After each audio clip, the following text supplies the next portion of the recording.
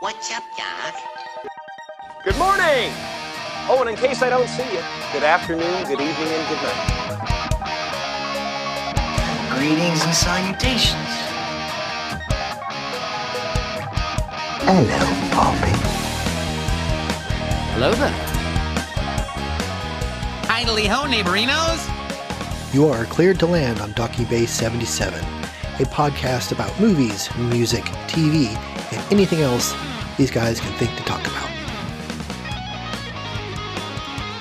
Hello and welcome to Docking Bay 77. I am your host, Dayton Johnson, and this is kind of a special episode because I have a longtime friend and fellow musician and former bandmate joining me. I'm going to introduce my good friend, Tim Brown. How are you doing, Tim? I am doing very well. Okay. Thanks for having me on. Absolutely. We are actually going to discuss the band Trans-Siberian Orchestra and specifically the record Christmas Eve and Other Stories. Millions of fans have witnessed the concert experience that launched a one-of-a-kind rock holiday tradition. Trans-Siberian Orchestra, live in concert. The show that started it all. The all-new Christmas Eve and Other Stories, like you've never seen it before. Presented by Hallmark Channel. The power of rock, combined with the majesty of classical. Coming to a city near you.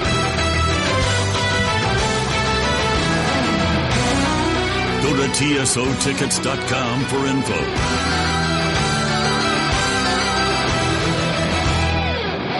Don't miss Trans-Siberian Orchestra's all-new Christmas Eve and Other Stories live.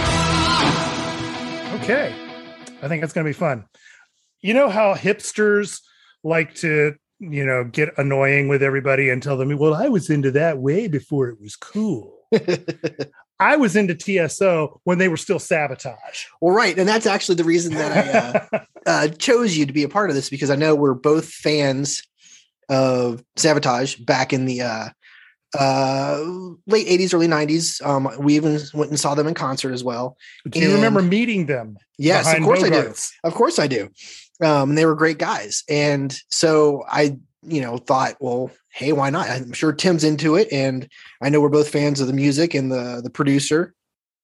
So I thought it was a perfect idea to bring you in. So, so before we get into the history of Paul O'Neill, the kind of brainchild, I guess, behind the band, do you have a favorite go-to Christmas band, artist, or specific record? I was trying to think about that after you brought it up, and I really kind of think, for me personally, it is Trans-Siberian Orchestra.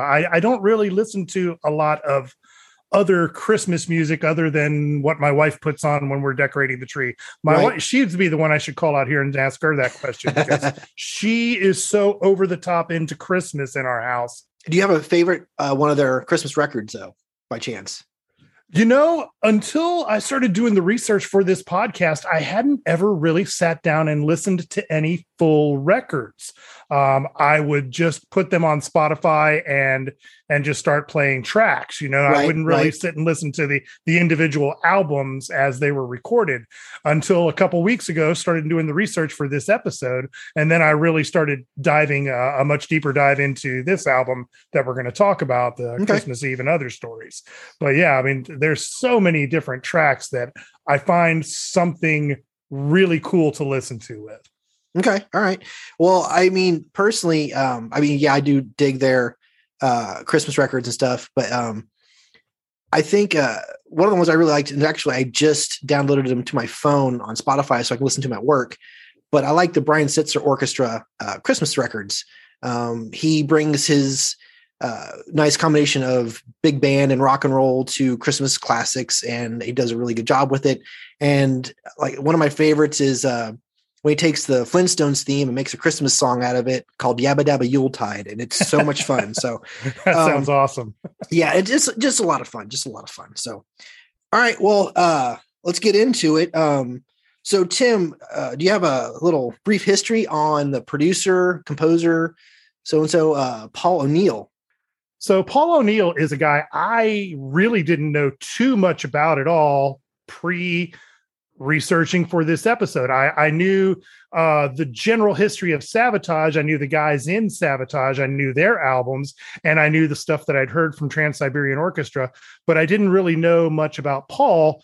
And it turns out without Paul, there is no TSO. There's not a whole lot of anything that we've come to know and love here. Right. So I found out he was born in 1956 in Flushing, New York, in Queens, second of 10 children. So wow. Yeah. I grew up an only child. My wife was an only child. I know you only had one brother. Can you even imagine living in a house with that many people? No, not even. I would go insane. But he actually had a really interesting musical history prior to getting to work with Savatage and then into TSO. He worked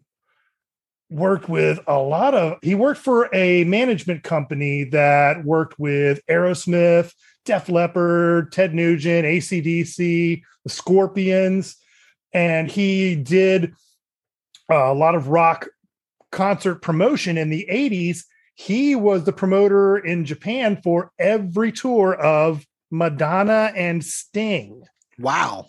That's some big names. Yeah. Man. So he really worked with a lot of people that you wouldn't have expected given, what we know of, like, Savatage and the more, I guess, underground, not really as well-known metal stuff that you and I were big fans of back in the 80s and 90s. Right. So to hear that he was involved in all of that and then went on to do this, I thought was very interesting. Yep. And it turns out that he, what I didn't realize was that their first single, Christmas Eve, Sarajevo, 1224, was originally not a TSO song. It was a official Savatage song on their Dead Winter Dead album, which was kind of after the period I had kind of lost track of Savatage. Yeah, I would listen to that like when they would pop on a playlist, and so I'm familiar with some of those songs. But yeah, I read that too, and I thought that's funny because actually on this particular record, that's the same recording they did for Dead Winter Dead, the Savatage record that they put on this album. So I thought that was kind of funny. I actually went back and I A-B'd the two. I pulled the one off Dead Winter Dead and the one off Christmas Eve and Other Stories and played them back to back just to see if there were any differences. And I really do think it is the same recording, but slightly remixed. Yeah, that would make sense. The one on Christmas Eve sounds a little brighter and has the strings and other stuff a little more up front. I kind of think it works as from a mixing perspective. I think it improved the song, but I mean the performances themselves sound identical. Gotcha. Okay. So anything else on Paul O'Neill? I know he passed away. Was it 2017? Yeah. He sounds like, from everything I've read about it, it was an accidental overdose, not of like illegal drugs, but he had a lot of chronic illnesses and he was on a lot of different medications that had been prescribed to them. And I think he ran into some trouble there. Yeah. So sadly, it ended up passing away from it. Yeah, that sounds a little bit too familiar. I know it's kind of what happened with Prince and, Michael Jackson, a lot of other performers, and, even Heath Ledger, had issue with that as well. So yeah, it's a shame. It's a shame. So it really is. Yeah. All right. So let's get into some facts about the record. It was released on October 15th, 1996. It is the first part of the Christmas trilogy. The other two records include The Christmas Attic and Lost Christmas Eve. It is certified 3 times platinum. So for those keeping count, that's over 3 million records sold. The song you mentioned, Christmas Eve, Sarajevo 1224, is actually had, as of November of 2016, it's had over 1.3 million downloads, making it one of the most popular Christmas songs downloaded since they've been keeping track of that stuff. I actually found another little tidbit about that track just today. Okay. I was watching an interview on YouTube with Chris Caffery, the guitarist from TSO, and in Sabotage. Right. And he was talking about when they first recorded that on Dead Winter Dead. There was a DJ in Florida that they knew very well, who they were having a conversation, and they were talking about this track being so heavily requested on these light adult contemporary rock stations. Right. And this song was getting requested. They said typically around that time, if you got between like 20 and 50 requests a day, that was a big single. And this song was getting over 300 requests per day, which is funny because it's funny how if you just repackage something, and make it a little bit more marketable, because honestly, that's one of the things that draw me to wanting to talk about this is because of, Paul O'Neill's history. And I find it amusing, especially like you said, Chris Caffery, Alex Skolnick from Testament. He was one of the touring guitar players in TSO for a while. So you had, guys that were in Sabotage, and Jeff Scott Soto, who's been a singer, with like Yngwie Malmsteen and a lot of other hard rock bands, and including the Sons of Apollo with Mike Portnoy. Yeah. So, I mean, he's been around forever. So you have all these really heavy, these heavy metal and hard rock musicians, merging into this group. And I know people that don't listen to that kind of music, but yet they're big fans of this particular band.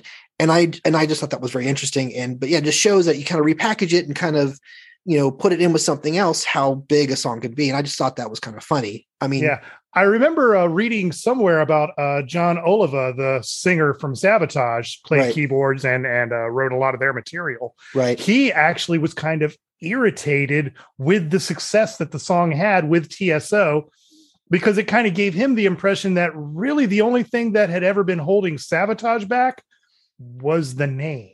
They're probably right.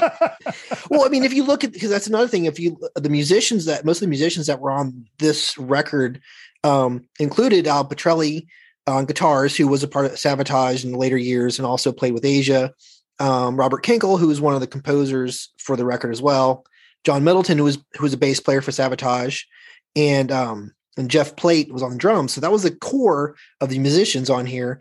And Pitrelli, Paul O'Neill, John Oliva, and then Robert Kinkel again were pretty much the core songwriters for all the music. Of course, notwithstanding the composers for the original pieces of music that they borrow. Right. All the classical stuff that they borrowed the motifs and phrases from. Right. So that's what it's just kind of funny. Like I said, I had friends of mine that I knew were not fans of the genre that these guys came from, but yet they love TSO. And I just thought that was so interesting. So that's kind of one of the reasons why I chose to talk about them. Plus, they are a huge Christmas draw every year. They are huge. Their tour is massive. Yes. Now, have you seen them? Because I have never had to see them. So have you seen them? You've never seen them live. You really need to do yourself a favor and go. I have seen them twice. The first time was, let's see, that probably would have been around maybe 2014, 2015. My oldest kid was around 4 or 5, and we took them with us. And it was like me and my wife and my mother-in-law and her aunt and our little, child daughter that we put the gigantic ear protector headphones on and went and saw them. And you're right. It's so funny about how the audience at a TSO show is so diverse in the backgrounds and in the age groups. I mean, you have little tiny kids coming with their mom and dads on up through like 60, 70, 80-year-old people. Right. And some people are dressed like they're going to a metal show with their t-shirts and their ripped jeans on. And some people are dressed like they're going for a night at the symphony. I mean, it's really strange and kind of wonderful in that sense. Right. And I like the fact that Paul O'Neill, he was like, I want to take the rock operas of the 60s and 70s, add to it, the hard rock of the 80s, and then take the stage show of, say, Pink Floyd and put it all and put it all together. And and we're so glad he did because Yeah. it works. It works. Well, and So, something I read about the writing of this album, it wasn't originally intended to be a rock record, a rock theater opera kind of thing. He was writing something called Romanov that was, Right. it was going to be an actual like Broadway musical production. And somewhere along the way, Romanoff got thrown out and he said, you know what? I'm working with these guys in Sabotage and we know a bunch of other great musicians. Let's just do it and make this other thing that he ended up calling Trans-Siberian Orchestra. Right. And Which so is- it's kind of this weird melting pot of metal, classic rock, Christmas tunes, and Broadway musical, Right. all kind of melted into one that shouldn't work at all. It should be a gigantic just nightmare of a sound mesh, and it works. It's great. Right. Cool. All right. Well, so we actually have talked a little bit about them already, but I can tell you as far as my impressions of what I've heard from them over the years, I don't actually own any of the Christmas CDs. I do own Night Castle, which is pretty good.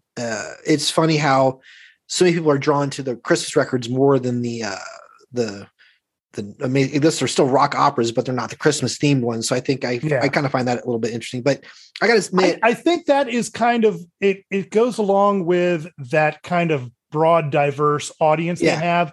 The Christmas stuff is, I think, a lot more approachable, and so that draws in more people. It's going to get more radio airplay on the adult contemporary stations, right? And that's going to bring in the bigger audience. I think that's why that stuff does better. Yeah, that makes sense.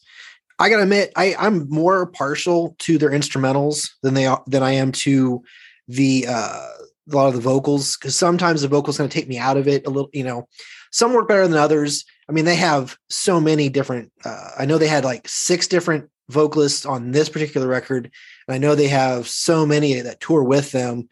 You know, because especially the choir pieces, but I love Wizards in Winter is a great song. We hear that all the time. Yeah. I mean, people use that all the time with their Christmas decorations. Well, yeah, that's one of the things that kind of also helped put TSO on the map was the video of the guy in Cincinnati sinking his Christmas lights to it. And that was just awesome. But I do agree with you about the instrumental versus the vocal stuff.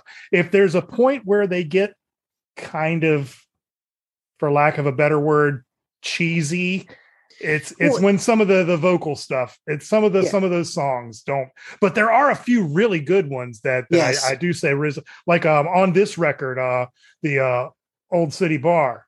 Yeah, we'll get to that because I do want to talk about that one. Yeah, so we'll get to that when we talk track by track. But that was just an example of something where the vocals really do come off very, very well. And I got to tell you, since you said you'd also never seen one of their concerts, I have to tell you my story of the second time we went to see them. Okay. Like I said, my daughter was too young to really remember the first time.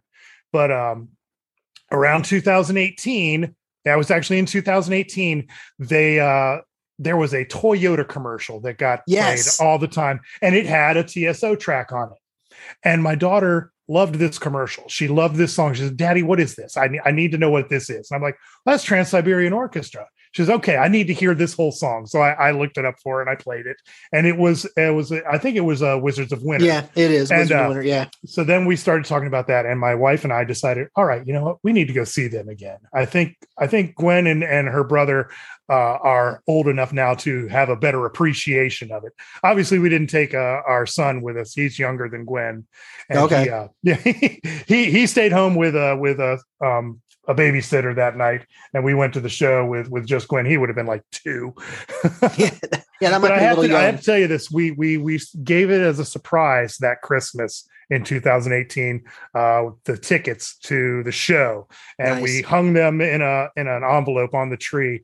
And this was her picking the tickets off of the tree, and she actually broke down in tears. Oh, that's so cool. Being able to go see this after she had fallen in love with this song. And then this was where I actually kind of broke down myself. Okay. I'm not going to lie. I may get emotional telling this story to you, but there's a point where when you're younger and you're getting into music and you're going to shows and you know this feeling. I know you know this feeling because we had it every time that we were standing in line outside of Bogart's to go see somebody. And they open the doors and you start going in and you're getting that energy. It's just building up in your body. And you're like, oh yeah, this is going to be so awesome. I can't wait to see these guys. This is going to be, and you're just like it's building up and it's going to bust out of you. Like when we saw King's X there or Sabotage. And we went in and you're just so waiting. There's this energy building up in the room and it's inside you and your friends. And you're just waiting for it to explode out of you in the show. And that's such an awesome feeling. It's one of the things I've always loved about going to a concert is that build up to the concert itself. You know, you're getting psyched, you're getting ready. This emotional energy release is just going to come flowing out of you and into the crowd and from the band, and it's going to be just magical. You know the feeling, right? Oh, absolutely. Yeah. And so there's that. As a music fan, there's that feeling that I love. And then as somebody who has played music, you want to make that connection with a person and move them and make them feel something. And also a third aspect of this for me was being a parent and watching my children grow and find the things that they are really excited about and seeing them get just jazzed for it that first time. Right. And all three of those rushes of emotion hit me in the face about 2 seconds into the concert when the lights went down. This child is vibrating. I mean, like her skull is shaking and her hand, she's holding her hands together, just, like shaking, vibrating, ready to explode. And I'm telling you, man, I started crying right there at the concert. I teared up and I'm like, trying to be the tough guy at this point. My wife she's always looking at me like, you are such a sap.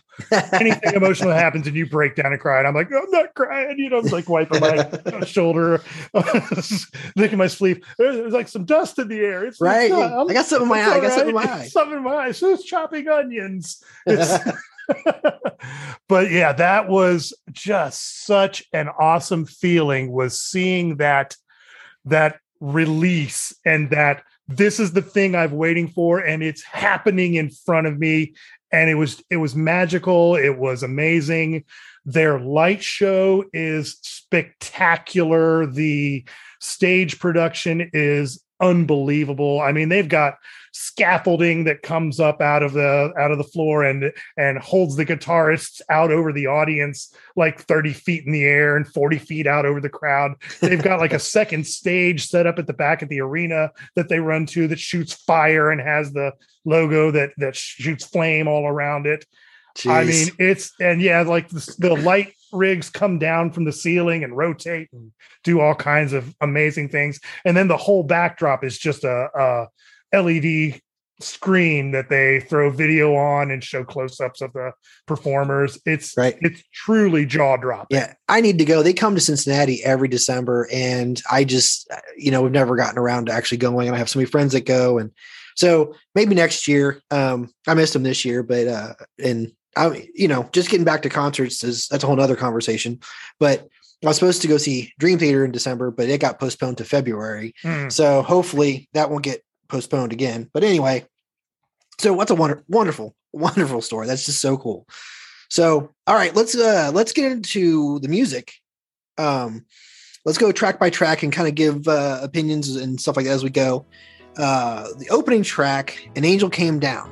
What do you think about this song? It's one of those funny things we were talking about earlier where I kind of prefer the instrumental stuff to the vocal stuff. The music itself, the chord structure, the melodic structure, the instrumentation. Wow. Yeah, really good. Yeah, I like the take on Silent Night, the modern, let's call it the modernizations of that song. And I do like that. And I agree. I'm not a fan of the vocals of this one. I know it's kind of the part of the bookends. The opening and the closing track are similar themes, similar sound, and everything else. Quite frankly, it doesn't do a whole lot for me overall. But I mean, yeah, music is pretty good. Like I said, I do like how they, update Silent Night. But yeah, I kind of agree. It's I don't know. To me, I don't skip it, but at the same time, it doesn't feel like a great opening track to me, I guess, is part of the problem. I feel like this is probably an example of where Paul O'Neill was originally conceiving this as a Broadway musical. I feel like this might have been a good show opener. Okay, with I see that. A stage production with characters coming out and that setting being introduced. Okay, yeah, I can see that. So, yeah, I just noticed it here that O'Neill obviously had part of the songwriting credit, as well as John Oliva, and of course, Franz Gruber, who wrote the original Silent Night. But so yeah, that does make sense. It would be a good opening for a stage show like that. So that's good. Yeah, good point. I didn't even think of that. So yeah, it's an okay, but I can take it or leave it. So the next track, the first of many instrumentals, they combine "O Come All Ye Faithful" with "O Holy Night," which I guess works for you since there's no lyrics. I do like I said, I've said before, I really do like their instrumentals, and I like how they puts that rock edge with the traditional carols, and I can definitely feel that old Sabotage sound in this one for sure. Yeah. It's a good song, and I like it's nice. You can hear both the songs in there, and they merge them very well together. I kind of would have rather heard this one first, but now after you mentioned that whole stage show thing, I guess I'll leave that Angel Came Down alone. Just leave it alone. And this, I think, really does show a good side of O'Neill's arranging abilities. Yes, absolutely. Which I think would have lent itself really well in a Broadway musical setting. That ability to take these themes and arrange them so that they flow together. You have to do a little bit of original composition to kind of weave the melodies together. So that's probably where you get a lot of the songwriting credit on these, even though all he's doing is taking two existing tracks and just kind of mashing them up. Yeah, that's true. Yeah. I mean, there's gotta be some some arranging and, some extra composition to have them work together. But yeah, it's a good track. It's a good track. I like it. Yeah. Now, this next one, O'Neill has sole writing credit on this, A Star to Follow. Now, I'm not usually a fan of choirs, but I got to admit, this was impressive. Yeah. The opening, has 3 different vocal parts, and then it's broken up by the child choir. Then the next section, it builds up really nicely, and you end up with 5 different vocal parts going at the same time.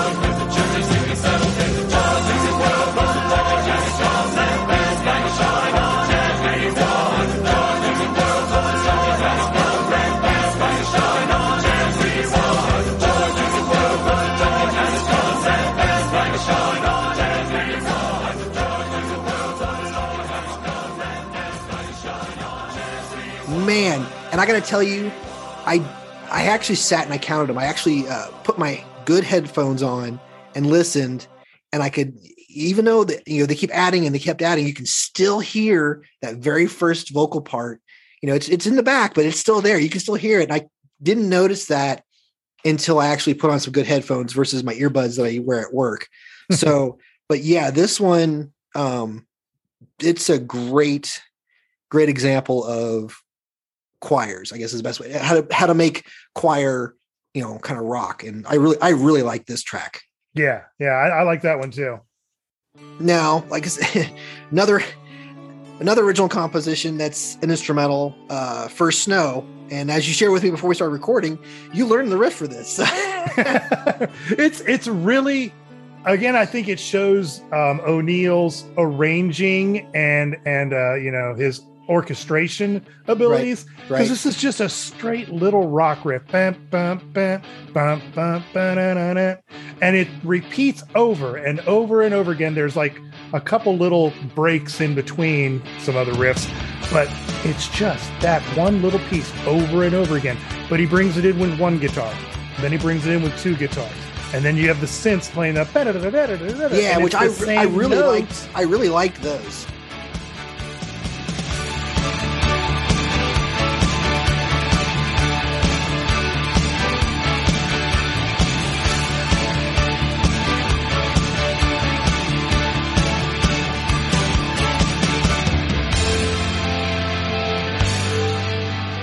He's really got a good sense of how to take a simple theme and blow it up. Yep. Yeah. And it does have a decent seasonal feel to it, without being too Christmassy. It could fit any time of the year, but it does fit well within the Christmas motif he has going on through the rest of the record. So it's a good track. It's definitely one that stuck out to me the first time going through. Like the next one, the Silent Nutcracker, a nice take on the classic, classical music. I just love the acoustic in this.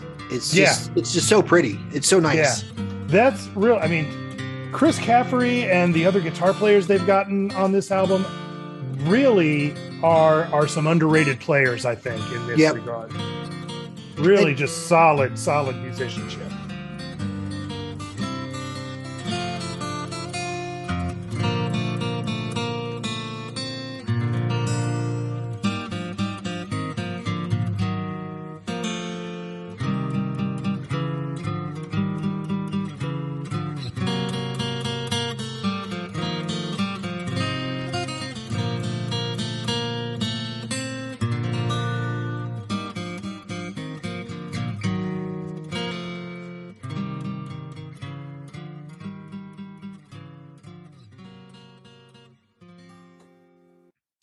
All right, so the next track, A Mad Russian's Christmas. Now, this is a really, really good track. A nice, moody beginning, and then the hard rock guitar pairs really, really well with the classical music. It is a solid track, probably the most solid, I think, so far to this point in the album.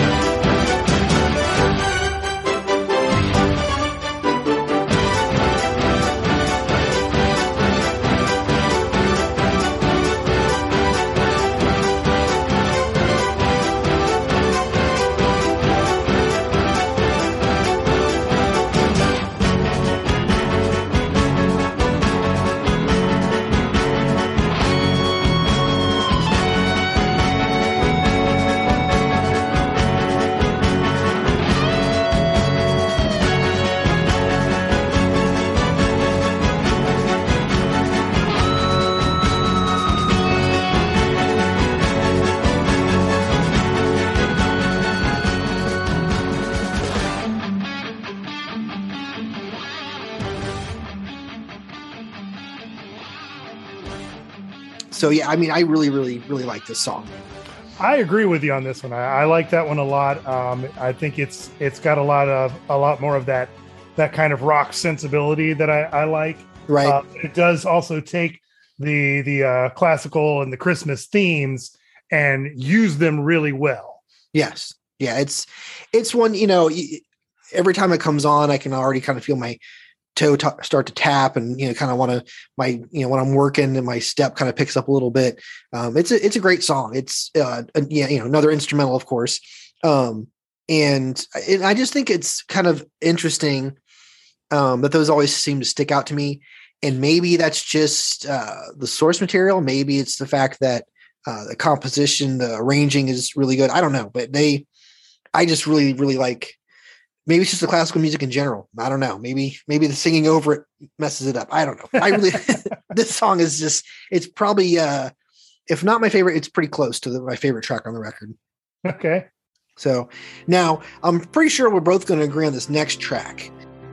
Let the bells ring out these tidings, let it echo across the land, that a king is born in Bethlehem, and his kingdom is at hand. Let the world rejoice together as it looks upon the stars, knowing every man's our brother, and that every child is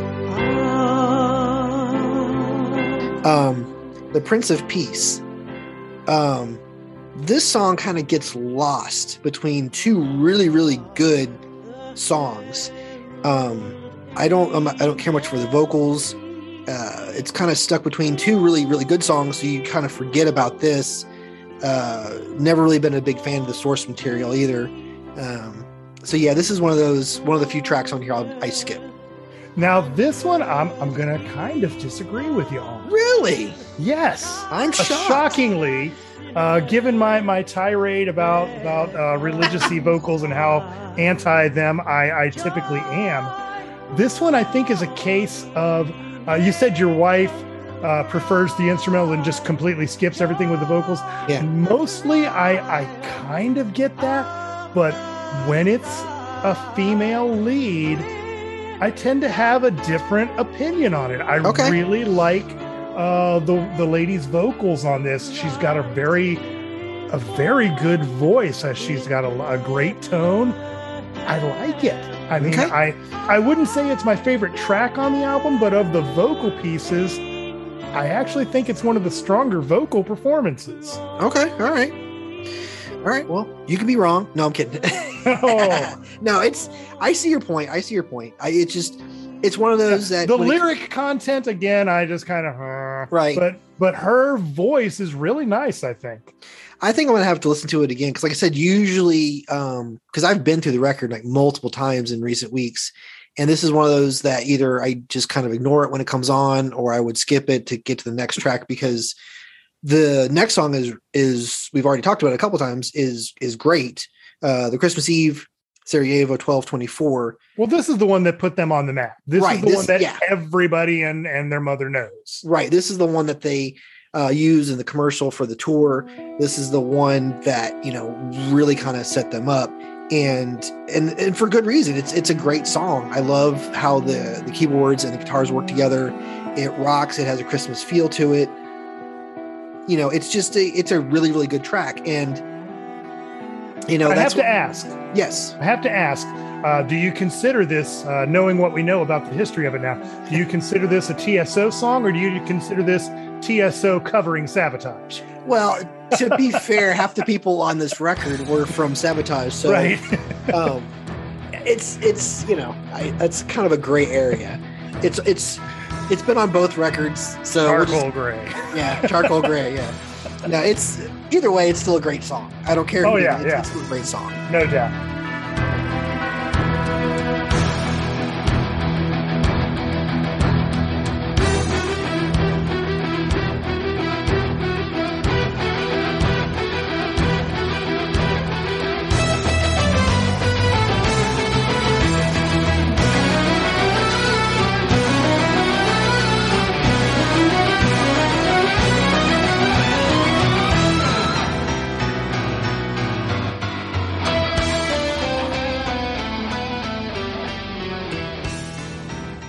All right, so the next one we got is Good King Joy.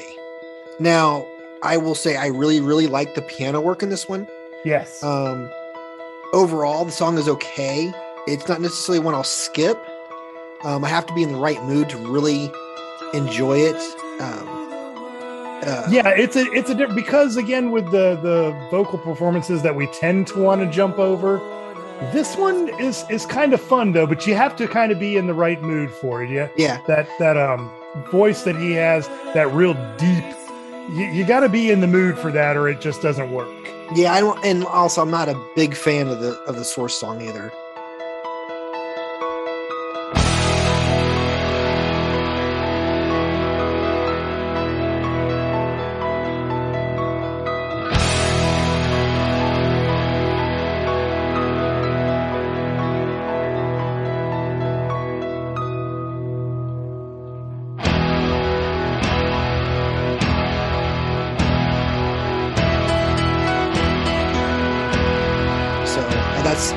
That doesn't help it. But yeah, it's, I mean, like I said, the piano work really is good. I do like that, but the rest of the song, I'm kind of like, okay. Like I said, I don't necessarily skip it every time, but it's not one that I'm definitely not going to put on a playlist or anything like that. Right. So, but it's not terrible, but I'm not in love with it. The next one, I kind of forget about it. Ornament. Now, going through it again recently and sitting down and with my headphones re-listen to it, I do like the lyrics. The vocals are okay. But it's still one of those songs that I can take or leave. It doesn't do much for me, but I also don't hate it. It's one that I had to go back and listen to a couple of times just recently because I mentioned earlier the interview with Chris Caffery that I was listening to, and he talks about this song, and he talks about people coming to TSO shows and sharing their family stories with him and the members of the band, and talking about, this was always our family tradition, and earlier this year or this week or last month, somebody in our family died. My mother died, my father passed away, my brother passed away, and this song always kind of hit special for us now after losing that person close to him. And he said that always kind of got to him and made him feel really good, but also kind of sad at the same time. I don't believe I can say what had happened. All of those words that we put into play no longer matter. I should have known that then. I just know you're far away. On this Christmas day, on this Christmas day,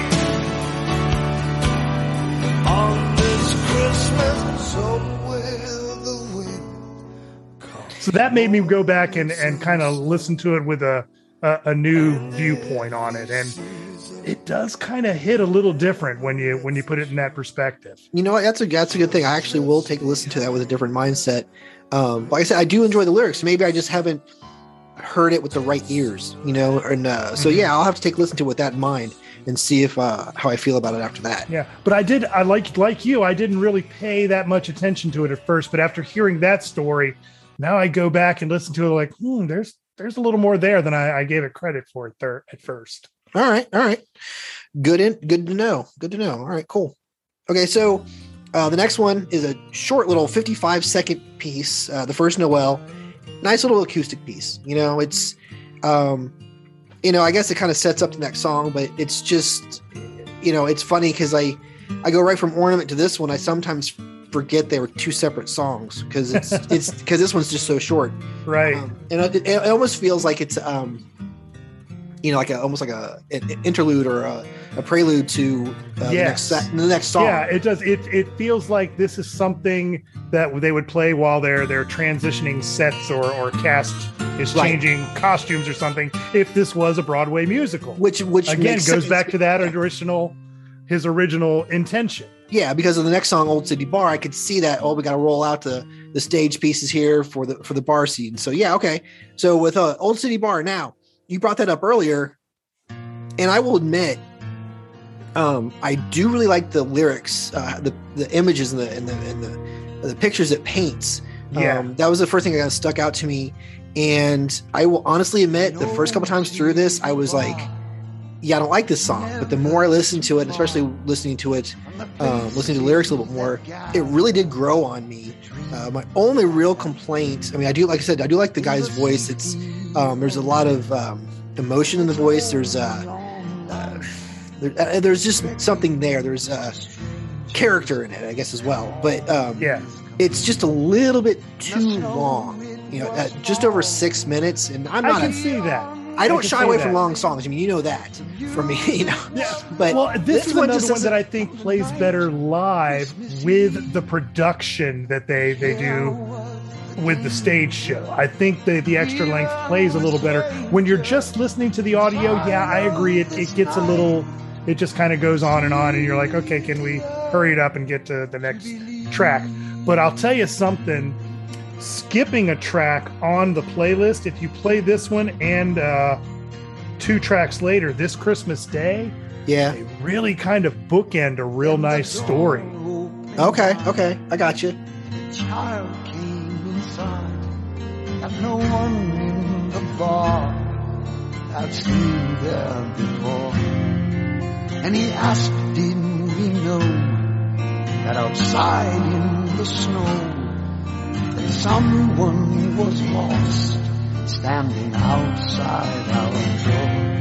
And the bartender gazed through the smoke and the haze, through the window and ice, that corner street light, where standing alone by a broken pavement was a girl. The child said could no longer get home, and the snow, it was falling, neon was calling.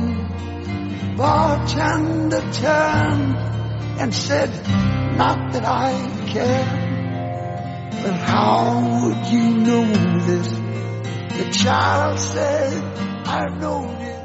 Oh, that makes sense. Okay, yeah, because actually, because in Old City Bar, they're talking about giving the money to the girl who can't get home to see her family, and they're trying to help her out. And then, in This Christmas Day, you hear the father, she's coming home. Right. Yeah. See, and once again, it plays into that whole stage production. So yeah. The story, I think, works really well.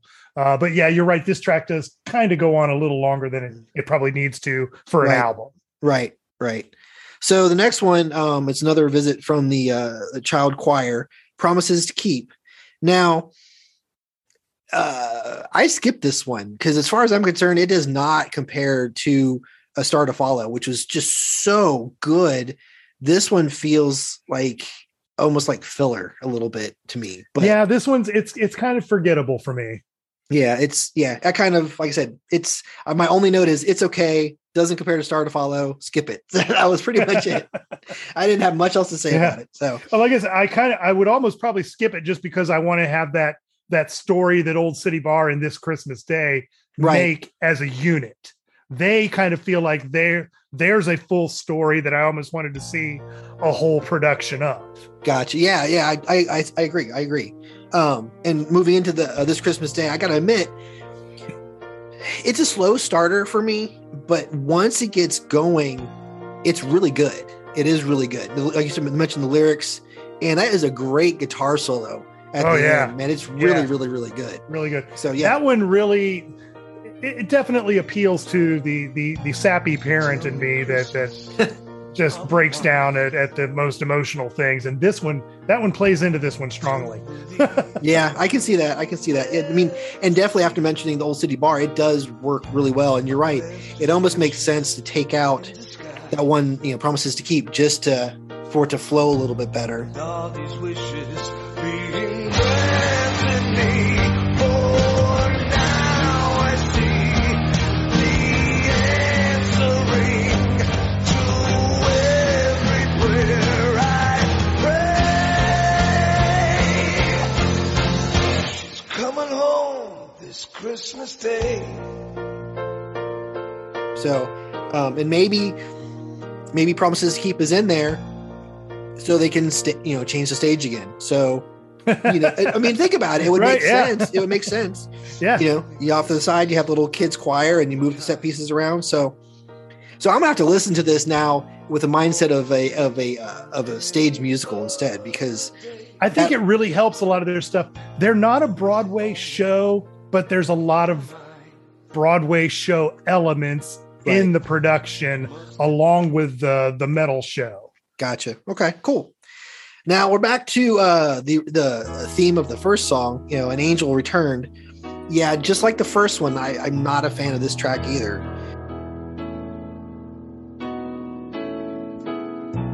An angel returned that night through the sky. For time it was short, he had to decide. So as he flew back over the land, a gift for his Lord was there in his hand. I understand. I think it works better than the first one, but yeah, I'm just kind of on it. Yeah, and it's almost like, it might take a little bit away from the overall story and motif of the record, but I think This Christmas Day is a better closer almost, especially with the story in it, and then the way that song ends versus this one. I think that would have been a better final track. Well, and like I just mentioned, I really think the story that gets told with Old City Bar and This Christmas Day, I feel like that should have been the story that the album focused on, rather than trying to shoehorn then this An Angel Came Down and An Angel Returned thing. Right. I feel like he's trying to bookend a story that he already had. He could have fleshed out the other story a lot better. Yeah, I see that. I mean, that's, maybe, well, we're not going to get it from Paul O'Neill, unfortunately, but maybe, the rest of the guys decide, well, let's just focus on that and see, because the cool thing about the record is, it's got some, it even says Christmas Eve and other stories. So there's other stories within the record. But to the point, it would be nice if we actually got a whole record, a whole story with the elements of Old City Bar, This Christmas Day, and maybe come up with things like leading up to like why did the daughter leave, where'd she go, kind of. So, any final thoughts you want to mention to bring up about the record in general? This particular record. I think if you're looking to get into TSO, this is a strong place to start. Again, it's got that song that everyone knows on it, so that you can't really go wrong there. And there are a lot of other really good instrumentals. Some of the vocal stuff is not too bad. I honestly, like you and your wife, I feel like the vocal material on this album is probably the weakest stuff, but it's not terrible by any stretch. No, it's not. And actually really listening to it the last couple of days, really listening, I don't hate the vocals as much as I did at one point. Like I said, I really, really like A Star to Follow. That one impressed me a lot, considering it's a choir piece, I guess is the best way to put it. But yeah, there's a couple of tracks on there, like the opening and closing tracks, don't really care for. The Price of, The Prince of Peace, I will skip. But it's nice that Old City Bar grew on me, as well as This Christmas Day, which makes sense because they work well together as one story. Overall the music is very theatrical, and now actually having discussed the idea of it, at one point intended to be a stage play, a stage musical, that makes a lot more sense. And I will definitely take your advice. And like I said, maybe not this year, but next year when they come back to town, I'm going to make an effort to get tickets and go see them. So yeah, it definitely is in my wheelhouse as far as music is concerned. With the history we have with Paul O'Neill and the band from Sabotage, and a lot of the other stuff he worked on too. So, it's a pretty good record. I need to go pick them up on CD. That's all there is to it. And yes, I still buy CDs. So anyway, all right. Well, Tim, this has been a lot of fun. Thank you for being on here and discussing a favorite genre of ours. Yeah, thank you for having me on. It's been a lot of fun. So make sure to check out Tim on his YouTube channel.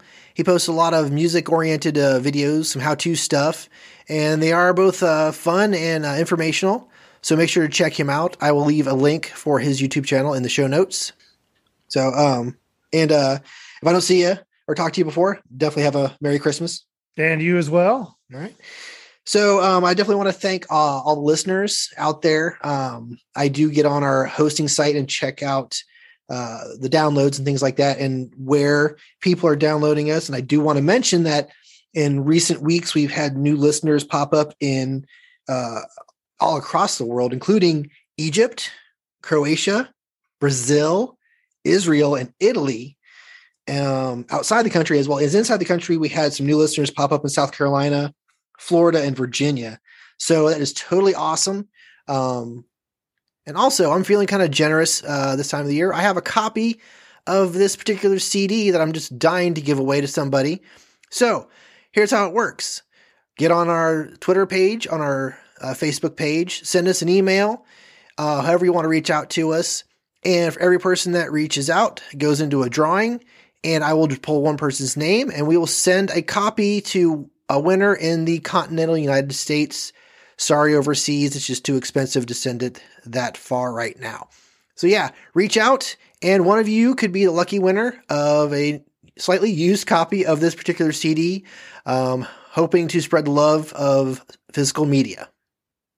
Thanks for joining us. Thanks for listening. So, and I know I've said this a few times already. It is the holiday season for a great many people. Whatever you're celebrating, please appreciate what you have, who's around you. Reach out to people you haven't spoken to in a while, friends, family, neighbors. Let them know that we're all in this together. Take care of each other, take care of ourselves, look out for one another. And as I always say, when it comes to watching movies and listening to music, physical media is better than streaming. Thank you for listening.